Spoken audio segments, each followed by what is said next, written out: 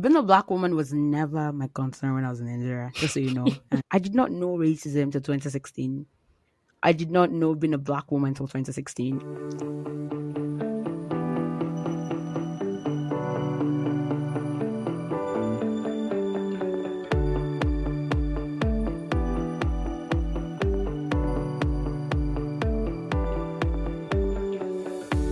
Welcome, everybody. Welcome to episode 18. We have an exciting guest with us today, a friend, someone I've known for a couple years now, and I'm very happy that she's on the show.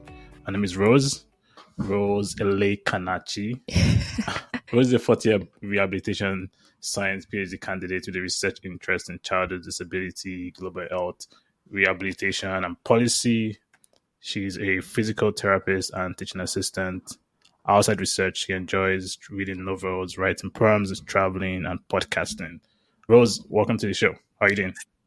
Thank you so much, Toby, and thank you so much, Laird. I am doing okay. It's great and amazing to be on the show today. We're very happy to have you on the show because I feel like when we started the show, there were a few people that we wanted to have on the show. And yours was one of the first. And I'm like, I need to get Rose on the show. And for one particular reason that we'll get into at some point. I agree. I think that's the most exciting one for me as well. I can't wait when we start talking. I can't spill it. It's all thing books, but yeah, we'll get there. I'm excited about this too because it's like I was saying to Toby recently that this is like my first guest appearance on any podcast. So I'm excited to have this chat with you guys. I think it'll be fun. Yeah, but it's not your first time in podcast because you're an experienced podcaster. And I'll probably get you to share some tips with us during this show. Nope. How long have we? Sorry? How long have you been doing podcasts for? Yeah. I have been podcasting since 2020, like the end of 2020. I said December 2020, I think. Yeah. So it's been 2 years now. It's my 3rd year. Yes, our 3rd season on the podcast. Yes, it is. Okay. I feel like in podcasting years, 2 years is like 10 years. Because there's so many. Why? Because there are so many podcasts, like lots of them start and they just kind of disappear.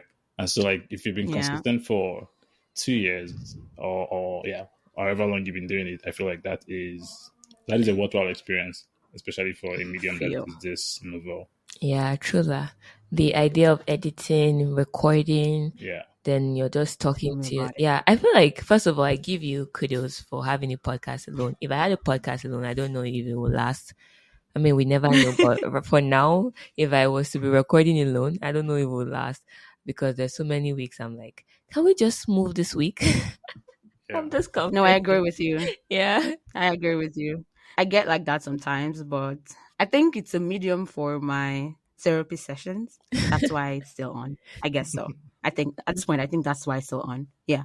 That's good. Very interesting. Yeah. Well, outside of podcasting, you're a PhD candidate and you've done some research around childhood disability. So I'm just curious, what sparked your interest in childhood disabilities particularly? Why is that something that you decided to spend a good deal of your life learning about?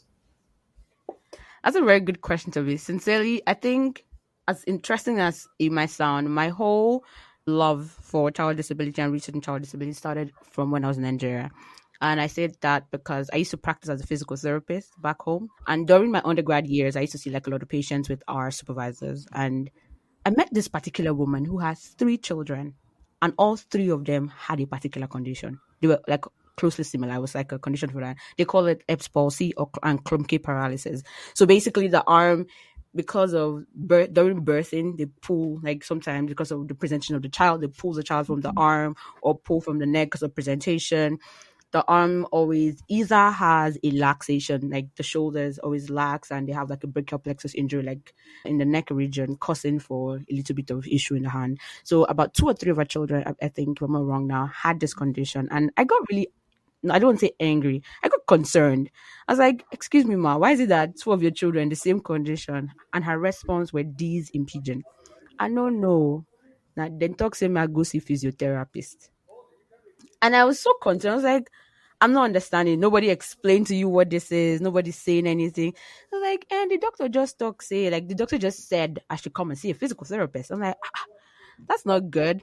So, and I think then I was my third year in my physical therapy program in University of Lagos, and I picked up that interest and said, I need to find out why. And I noticed that was a trajectory that people just had conditions back home and they just go and see the doctor, no conversation. And sometimes it happens again and again. And sometimes the way we think about spirituality, we that there's something that's spiritual in exactly. Nobody goes to the root of the problem. Yeah. So I did a research when I was doing my undergrad for my project. I went ahead to find out what the knowledge and attitude and perception of childhood disability was among the women of childbearing ages. I wanted to know, like, do those people even know what child disability is and they understand what this was all about? I did the research. I found out that our antenatal sessions where they're supposed to actually do this information and all that was all about just someone just talking to them for like 5 minutes. They do their blood pressure and they leave. It was like a routine thing that some people don't even go for antenatal sessions, or some people just say, yeah, we just go there and we just sit down to chat, 2 minutes, just eat and we leave. Like no concrete information, no physical therapist is present. Nobody gives concrete information what exactly to expect when you have a child, just in case something goes wrong. That's one of the things that piqued my interest in child disability because it was basically looked at differently. And in Nigeria, if you think about it, anybody that's on wheelchair are either people that don't have money or they're beggars at the wayside, at the roadside, not having a home or not living a good life. The only people that actually have disabilities and are able to live good lives are those ones who are from rich families who have the money to fly them abroad to get the care and all that. So I was interested in knowing more to see like what can we do, how can we help, and the things I found out in research recently has really blown my mind. The fact that Nigeria actually has all these laws. The only problem is the policies for child disability and the implementation process. There's a big, huge gap in between, which is our problem. And that's why I was like, you know what? Child disability, I need to go into it. And maybe, like I always say, to kind of change what it is like in Nigeria. Like what it seems like, what the face of it in Nigeria. Mm-hmm. What's the difference? Because between, I know a physiotherapist. I have a friend that's what it practices. So what difference in physiotherapy and physical therapy? Or is there a difference? There's no difference. It's just the language. So somebody asked me this question recently too. In Europe, if I'm not wrong, and please guys, listeners out there, correct me if you're a medical professional, correct me if I'm wrong. They refer in Nigeria, when I finished, they said it was physiotherapy. That's why I graduated. Graduated with bachelor's of physiotherapy. When I moved to America, I had physical therapy. And when I moved to Canada, I had physical therapy. So basically, it's the Western culture, like North America calls it physical therapy, and in Europe we call it physiotherapy. They're both the same thing. There's no difference. Oh yeah, that makes sense because American and British English, like the things they say, it's different. Oh, yeah. Like how they say schedule. Like some people say schedule, some people say schedule, like schedule. Like some people say schedule. Like it's actually different. Like some people say schedule, some people say schedule. Yeah, I mean, I know the difference when it comes to the language, like writing or editing. If you're writing for someone in the UK versus the US, Canada, you have to be mindful of that. Those small words. Yeah, the small spelling variants. But I wouldn't have thought it would extend all the way to like the career title. Yeah, it does. It's interesting. Yeah. In a recent manuscript I was writing, I was talking about policies in Nigeria, and I kept writing program as PROGRAMME, and of course in America it's PROGRAM. Yeah. And like it was a struggle. I kept struggling, and one day my professor just emailed me and was like, Rose, pick one. Like, what do you want to write? Is it that you want to stick to Europe or you want to stick to North America? I'm like, what is acceptable by the journal? Because I don't know what to write at this point. Yeah. I mean that. Yeah, but going back, I mean, just 5 minutes into this, that's you really. I don't think I've ever had so much interest into things like the way you just described that. Like I'm like, whoa, like that's a lot of interest, but it makes sense because I mean, you talking about like motherhood or like childbearing in Nigeria and then what's done here, that piqued my interest as well. But just talking about Nigeria, what would you like? What's like right now our current state here? There's a big gap. Makes sense. What's like our current state like for people living with disabilities? Like what do they do? Like what's going on? Like is it that people are just in the hospitals? Do they tell them anything, or they just happen to see themselves that way and that's the end? And then you even also talking about maybe do you want to expand on how you plan to like bring hope to change like the perspective of disability in Nigeria?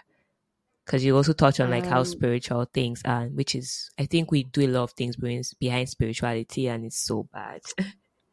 It is. Yeah. I agree with you on that one. But a quick, what do you call that now? Statistic situation. I kind of had to go check. It's like, I think according to is it UNFPA 2021, like according to World Population Dashboard, blah, blah, blah. Yeah. It's estimated that 32 million people in Nigeria, including children, live with one form of disability or the other. Now, this could either be physical, non-physical, or the one that's known or not known, or something that people actually talk about or not. And it's quite interesting because in Nigeria at the moment, disability is not something that anybody's really thinking about. I think our first disability policy or disability aligned oriented policy was published in 2000 and it was 1993 and it was like 2010 that was finally put into place. Like, okay, this is it. There was a 1993 one, and in 2010 one other one came up, which my question remains, all these policies and things, who is helping to make sure that those things go from things written in paper to things that actually happen to people with disabilities? There are disability offices in Nigeria. There are offices that actually take care of these things. There are offices that actually are located. There's a children's parliament office that allows children to come and talk about things that affect them. But how many children do we know are actually on this parliament and taking care of these things? So in line with how what the current state of disability is in Nigeria, according to the UN, Nigeria is making strides. Just so I don't make anybody confused.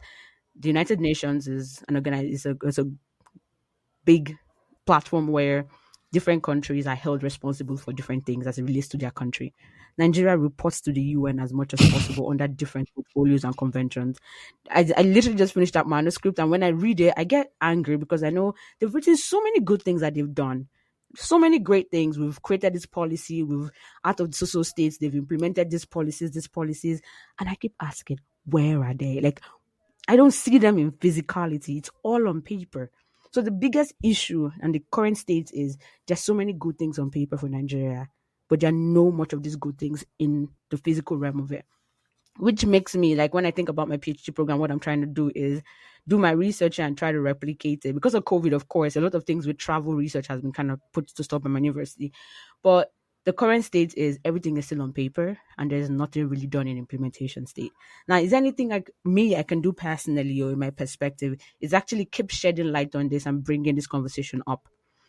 Funny enough, I recently also found out that there's like a disability organization in Nigeria that helps to talk about all these things. They go for conferences, they go for all these things. I'm like, what are they doing to bring like life to people who have some form of disability? Yeah. And also in the world of Nigeria as a whole, how many of us in Nigeria actually can recognize that someone with a disability is human too and should be treated as like? How many of us would see someone that is trying, okay, our roads in general, does it allow for wheelchairs to pass through? Our hospitals, our banks, our schools, are they wheelchair accessible? How will children go to the schools?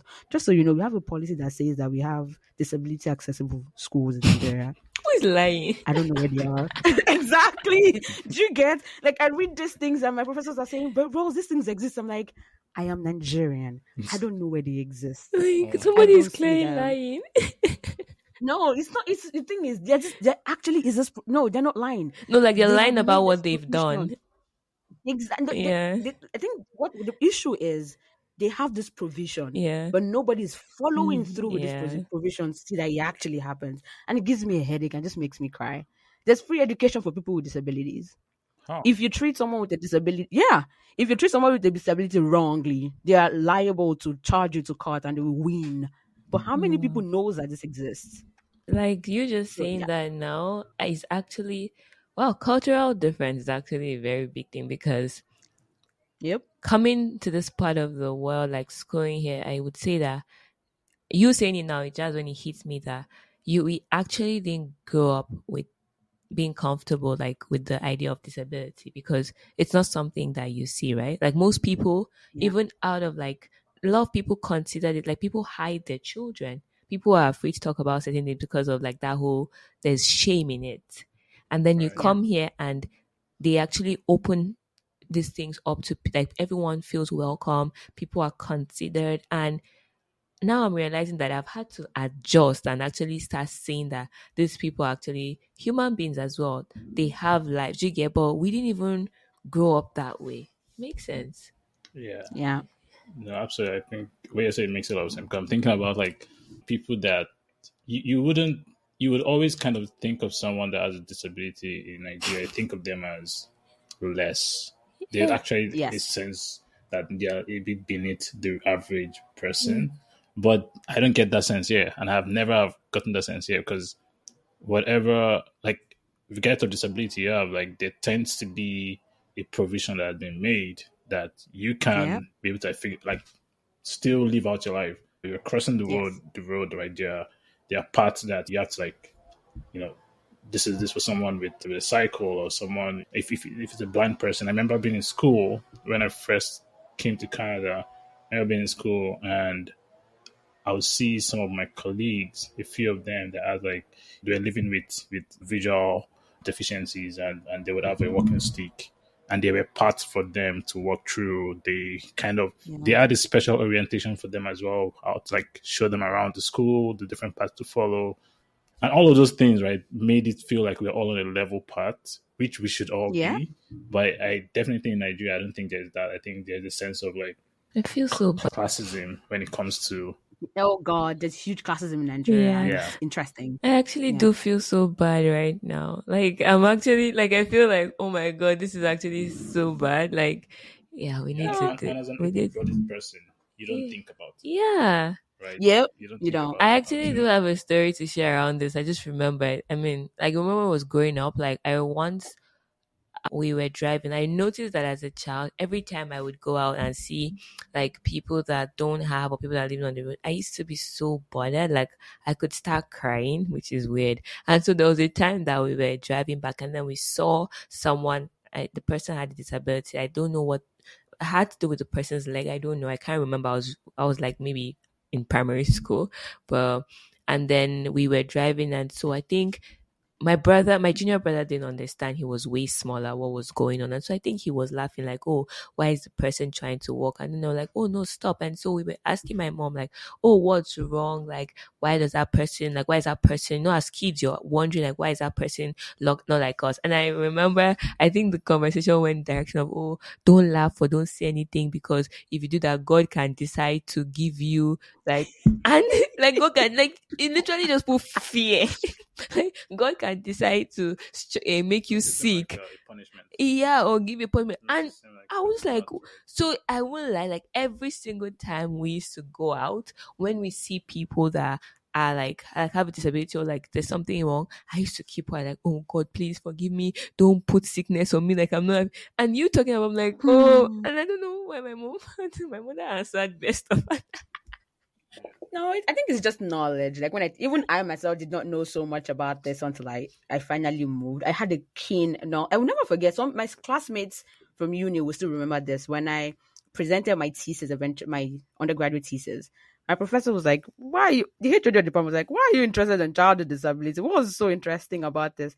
And kid you not, all I could say then, because everybody's looking at me weird for my topic, I was like, "I love children. That's why." And when I think about it, I was like, no, you wanted to do something different for someone so that a parent who has a child with disability would not hide the child at home, but rather bring the child out because they know that they have equity. They're able to send their child to school and all that. There's so many parents that are treated their children and they won't be able to bring the child to the hospital. Sometimes they don't have enough money, or they want to stop going to work because they want to be able to give this child enough care and time. And that's one of the reasons why I'm also doing my PhD, because that's like the cost of caring for a child with disability is expensive. And in Nigeria, cost of living already is difficult. Yeah. So all this knowledge is one of the things that made me say, what? Nah, things has to change. People need to have equity. People need to have access to these things. And when you stick away from, it doesn't have to always be spiritual. It's not. Yeah. But yeah, I think it's just our culture and where we're from. Yeah, but I mean, kudos to you for doing something different. Thank you. Yeah, I'm trying. Kudos to you for taking it as far as PhD. Yeah. Do you enjoy school?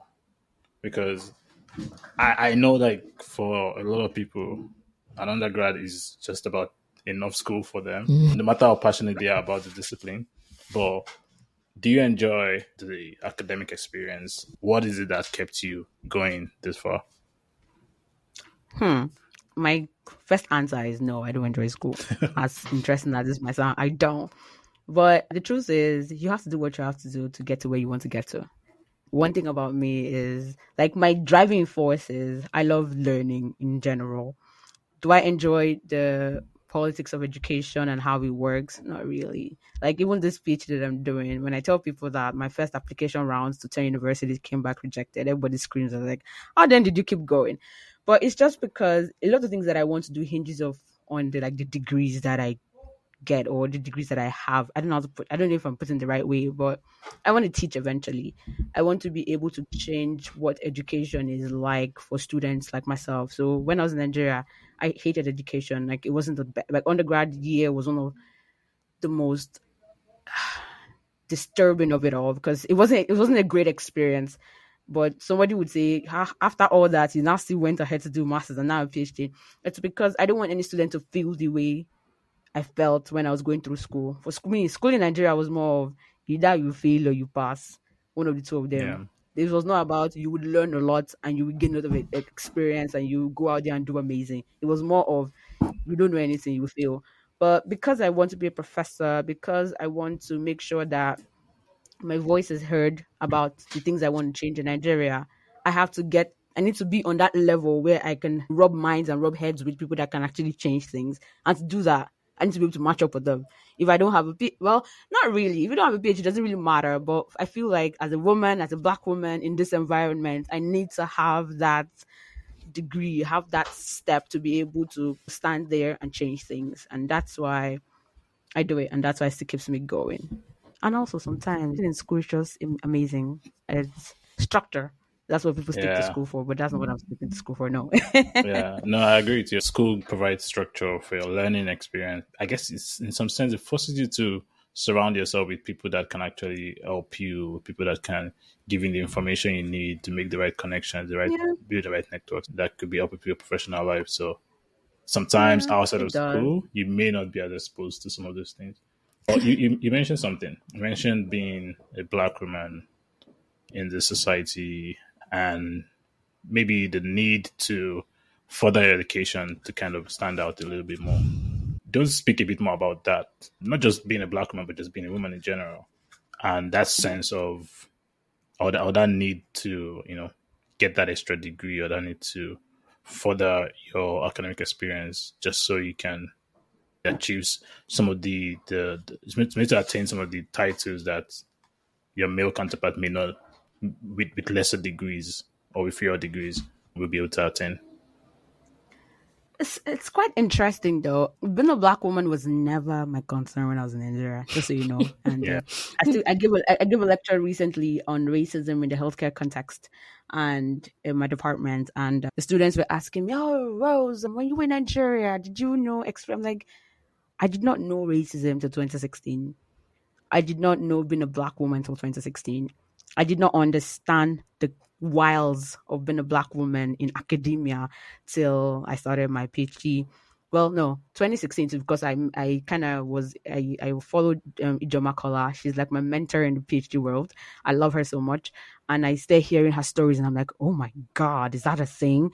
So being a Black woman was something that I had to imbibe. It sounds weird. I had to when you say you have to absorb it. Like, oh well, this is your life now. You don't have a choice. You have to leave it.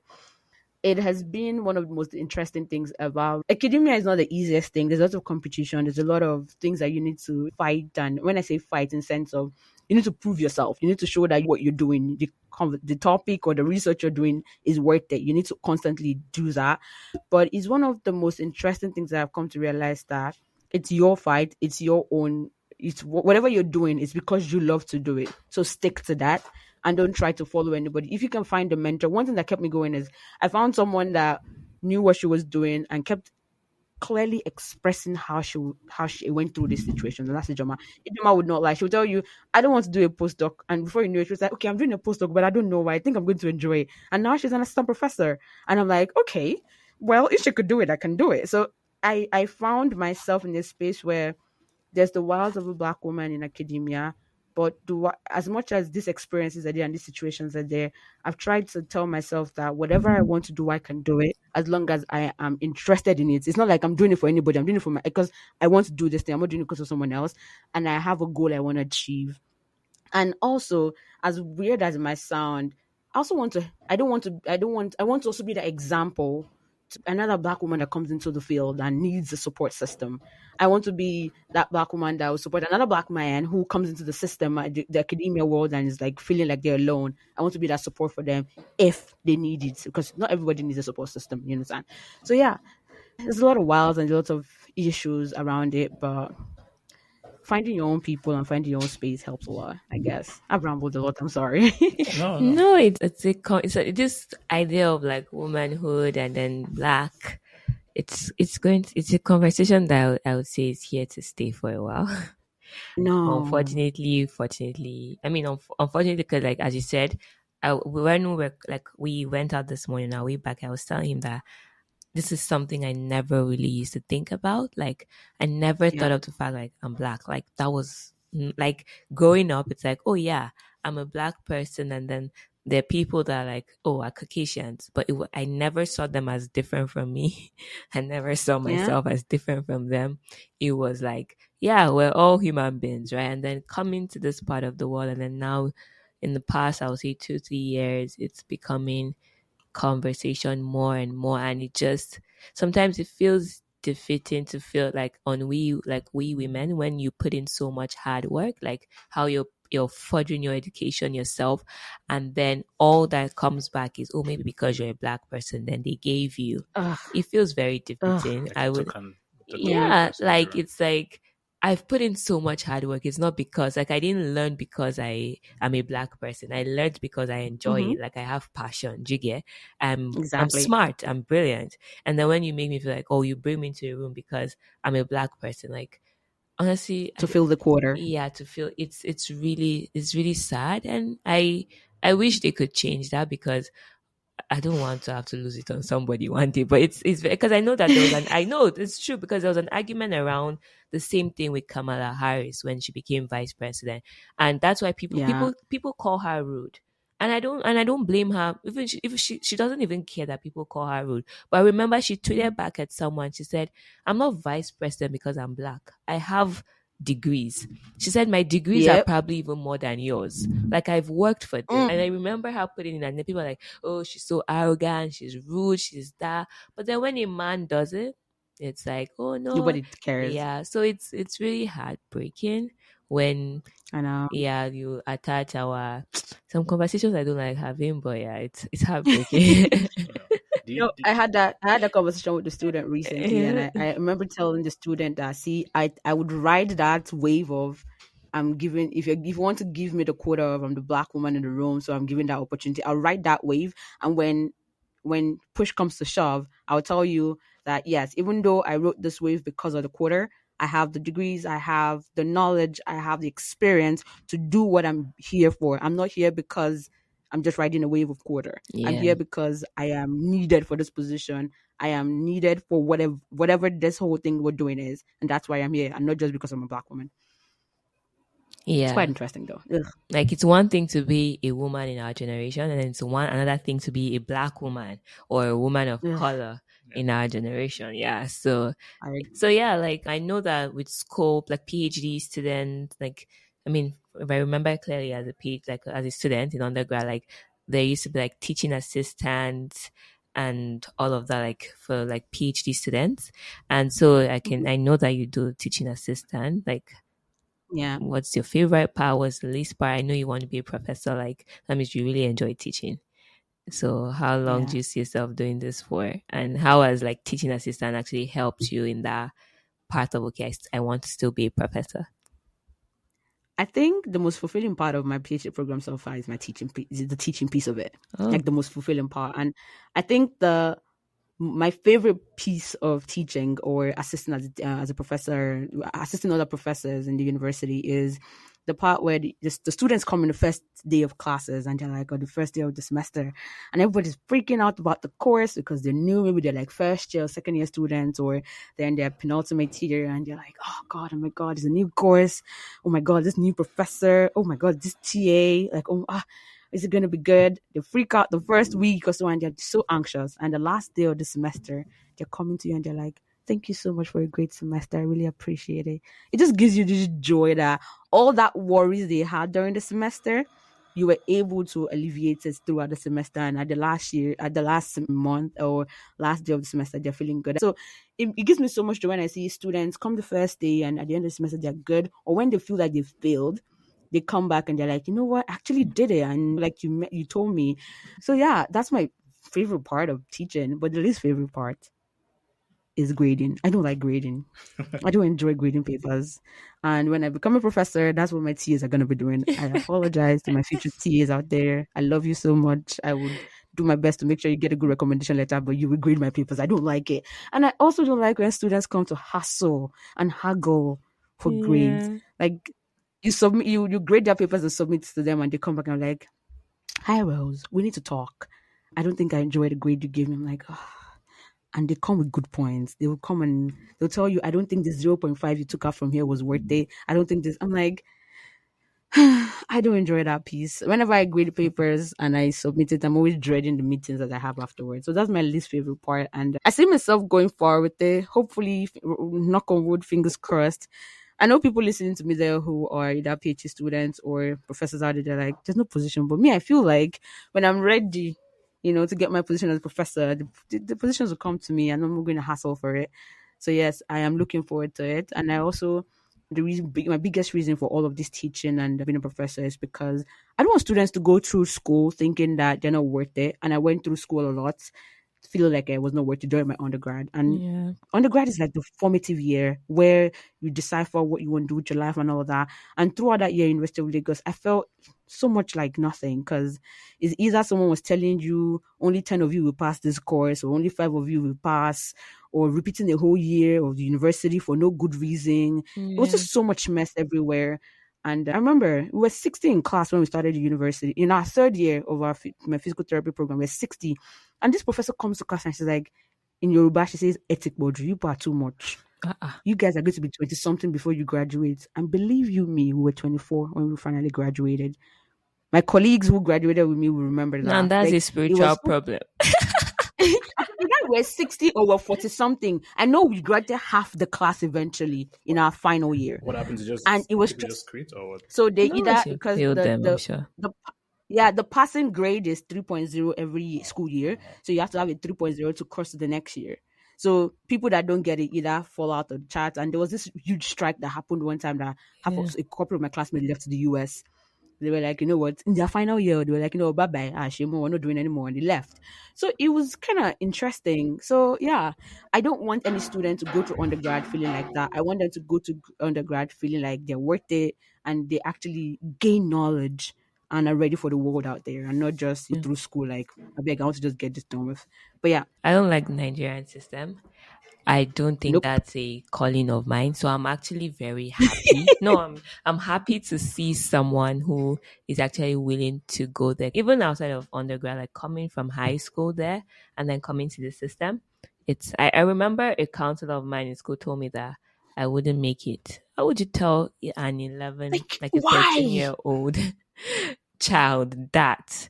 And I broke down and I remember I started crying and she called me, oh, I'm not trying to curse you. No, you just said something negative to me and you're telling me, After that day, I never ever went back to that woman's office. And then that's just secondary school, and then you plant such seeds. So so you're right about like that system in Nigeria. It's bad. But then hearing you talk about like grading and all of that, and if I were to be a teacher, I feel like I'll be very emotional. I'll be crying with my students because you will just keep people pass grades. I'll pass everybody. Like once they come to me and they tell me I'm not okay, I'll just pass. I'll start crying. Yeah, I don't think I took advantage of that. I didn't either. As much as I probably should have when I was in school. What do you mean take advantage of? Like going back to my profs and arguing the point for a better grade. I should have done that more. That was not. I didn't even know people do that. I mean, in undergrad, I did undergrad here, so I'm like, definitely in Nigeria, that's nothing. But like here, I should have done that more. Yeah, but I didn't know people. Did you know people used to do it? Oh yeah. Oh, I've probably done it once or twice, but I feel like I could have done it more because I probably can argue my way into getting something. Yeah, so I probably should have done that more, but I didn't. I did it. I tried once with my chemistry professor, and by the time he said, "Show me where," he just said, "Talk about one question." I said, "Crying," and I told him, "Don't worry," and I walked out of his office. Larry is just like me. I cry about everything. No, when it comes to school traumatized me. I won't lie. I don't think I cry about a lot of things, but school traumatized me so bad. Like that's why I can understand where you're coming from, like with that real passion of like you went through school. And it's like, what just happened? Like, school traumatized me, but that's a conversation for another day. That's said. I have a soft spot for teachers, though. Like, my granddad was the teacher, or the principal, my mom runs the school. I feel like some of the most influential people in my life are teachers. Like, I can remember my economics teacher from my school, Mrs. Adeyemo, my agriculture teacher, Mrs. Bernard, a Catholic studies teacher. That's interesting. When I was in undergrad, the Catholic studies teacher, Jeffrey Borrell, what was his name? Like, I can remember some distinct names like that, people. And they're all teachers, and they all kind of helped me. They all kind of shaped my life as unique moments. So I do have a soft for teachers. Like, I feel like teachers are very, very important, and I actually want to be a teacher at some point in my life. That makes sense. Let's go. I want to do that because it's one of those things. Just the impact it's immeasurable. Like, you actually don't know the impact. Like, those names I just mentioned, they're probably somewhere. I have no idea. Probably just forgotten who I am, to be honest. But the impact is kind of lives on. So yeah, anyone who is working in that line, like, have a great deal of respect for them. Yeah.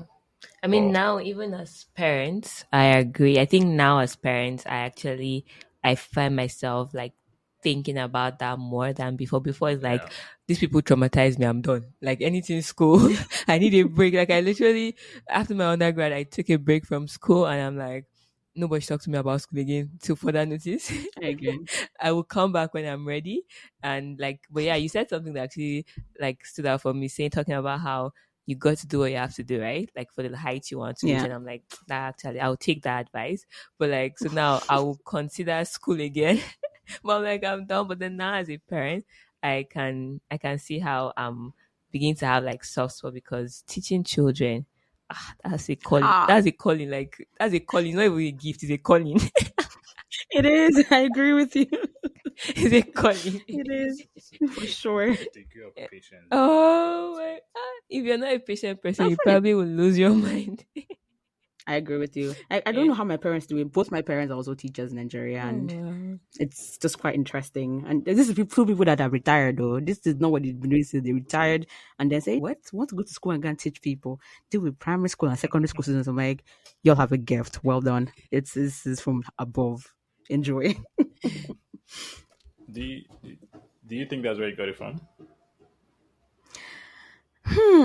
Great question. I don't know. I did not see them. Did I see them as teachers when I was... Well, my mom has always taught French since I knew her as a child. Like, my mom has been a teacher. Even when she was working for the government, she used to teach too. I don't know if that's where I got... Because I never really thought too much about what they did. But I just found myself loving teaching after I finished during my master's. I was like, you know what? This is what I want to do. And kind of found myself, three of us now, mom, dad, myself, teaching. My sisters are so different, but yeah. That's nice. So last year I was in Montreal, we were in Montreal, and then we caught up. So we caught up, and you were telling me how your goal was to read 50 books in 2022. Yeah. And at that point, I remember that you said you're on like book. This was probably May or June, I can't remember, but you said you're on like book 22 or something like that. Something like that. You're kind of halfway done before the middle of the year, and you finished. You met the goal. All right. Yes, I did. Yeah, you met the goal. Wow. Let's pause. That's not just something you just say and then just move on. Yeah, we should give a round of applause. Like we should. 50 books in a year is that's a lot. Tremendous. Yeah. I need euros in my life. Because we're not talking about like these are proper books. These are like 300-page books. These are like actual like proper books, right? How do you do it? It's just as simple as that. How do you do it? What's your process for reading that amount of books, and why do you even bother? Oh, that's interesting. Oh, first of all, I don't see the way you just said in that lyrics. That's a lot of. To me, I feel like I need to do better because I wait. What did you say? You need to do. I'm not even joking. I've seen girls who read 15 books in a month, 10 to 15 books a month. What time do you guys have? That's the thing. So when I think about these people that read this much of books, these are people that are just 9 to 5s or like they just work, business owners, and they just do just stuff. And I'm like, maybe you have a lot of time. But when I think about it, like, how do I read personally? Yeah. I realized that at first, when I started reading, I used to be a physical book girly, like always reading a physical book. But I realized that there are better ways of doing this reading process. Sometimes I read with Kindle, but my biggest way of reading now, and especially 2022, how I was able to read more was audiobooks. So for me, when I go to the gym, the 1 hour, 30 minutes I'll spend in the gym, because I read in 1.5 or 2.0 speed, I can read a 9-hour book in that 1 hour. In that 1 hour, 30 minutes, I read about 3 hours of it because it's in 2 times speed, depending on what kind of book it is or how big the book is. So when I go to the gym, I'm reading. Most times when I travel, I'm using my Kindle and I'm reading books. The bad thing about me is I read different books at different times, meaning like I could be reading 3 to 4 books at the same time. So one physical, one audio, and one Kindle. So depending on the situation, if I'm going to the gym every day, there's one book for the gym.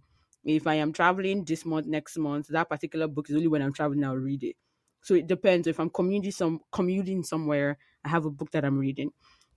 But like, or if I have a free time, to be sincere, I don't think I ever have free time to read a physical book. Like right now, as I'm sitting down here, I literally have 2 books I'm supposed to be reading, but I've not been able to open them because they're physical. Sometimes I get physical books and just get the audio and listen to it most of the time. Do you understand? I could be washing play, I could be doing my laundry, and I'll be listening to a book. So that's how I try to meet up with all of this. Whatever free time I have, like if I find myself not doing anything, I just pick up a book and I'm reading it. And that's how I've been able to do it. And I also don't put pressure on myself. I also have reading slumps a lot. I could read a book and it just keeps me in a moment where I'm like, I don't feel like reading the book. Or I start a book and it puts me in I don't feel like reading anymore. But also, I try as much as possible not to put myself under pressure. So someone really asked me this recently, like, how do I start reading? I'm like, what do you like reading? Don't read a book because every other person is reading a book. Like me, I don't like self-help books. I don't like books. I don't like biographies. You have to have a good biography for me to read it. And the only 2 biographies I've ever read that I loved and I will never go back is Will by Will Smith and Finding Me by Viola Davis. Those are the only 2 biographies I've ever read, or autobiographies, that made sense to me. Every that when I pick up, I drop almost immediately. I'm like, never mind. Or it takes me like a month or 2 months to finish. So I only read things that I enjoy reading. But one thing I realized in the world of today is so many people want to read what everybody's reading. You're reading how to change the world and how to. If you're not interested in this kind of things, you're not going to read it. That's true. It's only things exactly. That's what I tell people. Don't go and read books because everybody's reading. Don't see somebody reading, self-help book that will change my life. Auntie, if you're not interested, uncle, if you're not interested, you're not going to be able to read it. You will sit on that book for 3 months. It will not go. You even get halfway. I should stick. Oh, thank you for that. Then I can stick to my books. He laughs at the books I read. Yeah, people laugh at the books I read. Too. Yeah, he laughs at the books I read because I ever since I was a child, I really love reading Christian books. I like Karen Kingsbury. I would stay up till 3 a.m. reading Karen Kingsbury. And then life happened, myself falling off. And then when we met and I talk about reading Christian books. What did you tell me? Expose yourself. What did you tell me? I can't remember. What did you tell me? I can't remember. It was a good point. He was trying to like open your mind up, like read other things. It's not only Christian. Can you remember now? I mean, that's something I can say. Like, but then now hearing Rose, I mean, reading is not just about like learning. It's like also like that happy place. Because now you're talking about, I'm like, I remember the last book I read about Karen Kingsbury. It just brought so much joy back to me because I stayed up at night. I can't forget. I was in secondary school, like 3 a.m. I was reading and crying. You people, God, that book dealt with me because it was so real. Like, I'm like, how can people go through this? I had to force myself to go to bed because I'm like, sleep. Exactly. I need to take a break. So now it just like that advice just brought back that I'm going to go and pick up my Christian books. So please, if you have any recommendation for me, I will. How do you track what you're reading? How do you track? So I use Goodreads. Okay. Yeah, that's same. Yeah, Goodreads is a good app where if you want to read a book and you're not ready to read it, you just put it in a want to read. When you're reading a book, you put it on the reading or currently reading, and you can update it every week or every day on where you have gotten to. So that's why I used to track my books for the year. And you can set your goal on the book on the app too. Yeah. I'm currently this 2023 for me this year is 60 books. Oh. And I'm terrible. I'm not in a good space. I just January and February I read 9 books. Wow. March I'm struggling with about 3 or 4 books that are still open on different spaces. I'm like, what's going on? I have a book club meeting on Sunday, and the book was supposed to read. I'm 3% in, and I'm like, tomorrow I'll finish it. Oh, you do have a book club?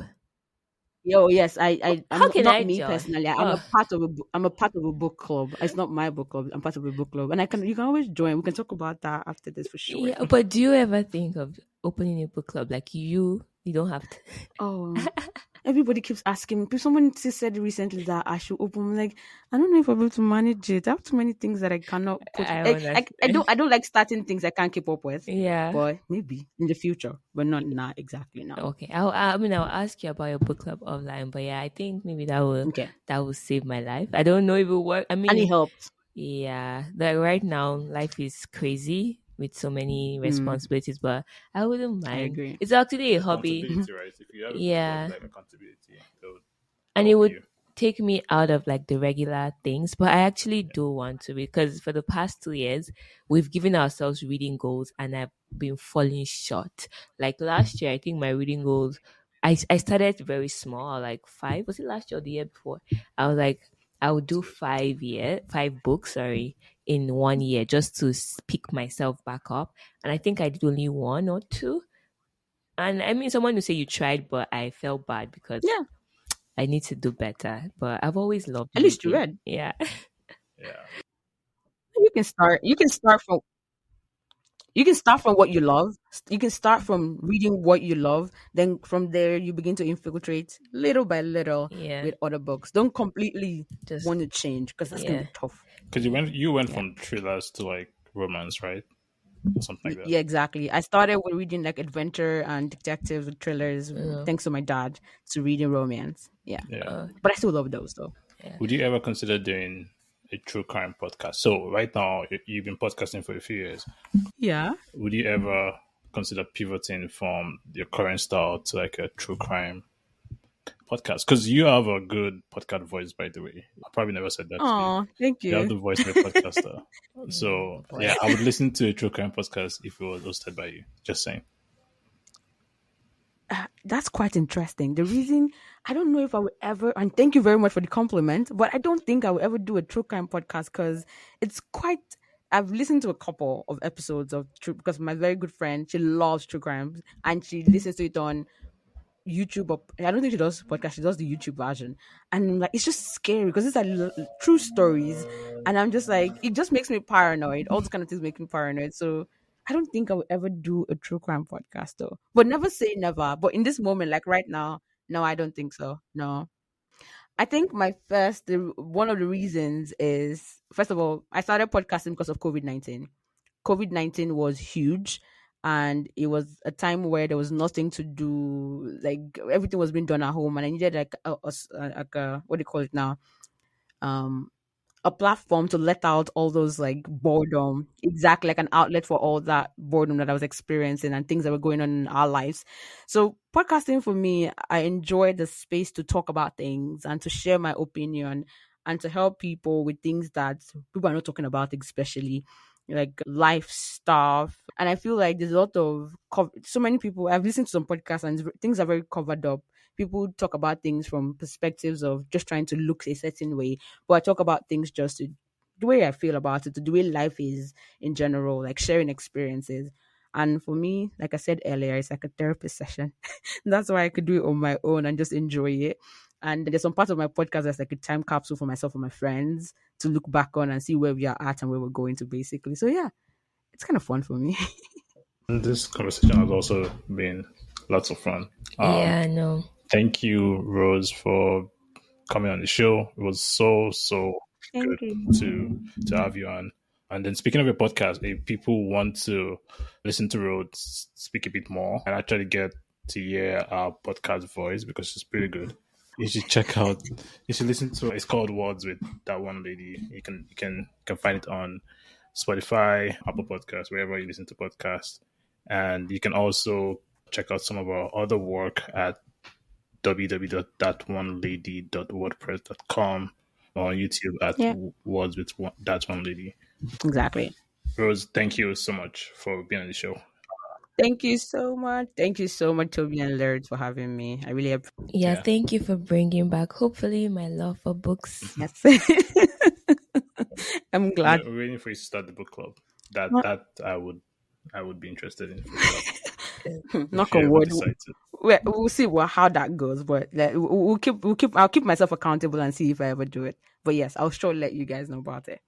Thanks everyone for listening. Thank you for being a part of the show this week. You can leave a review or a rating for us wherever it is you're listening to this episode on. You can check it out on Instagram. How Does That Sound Podcast, and have a good week. Thank you. Bye. Bye everyone.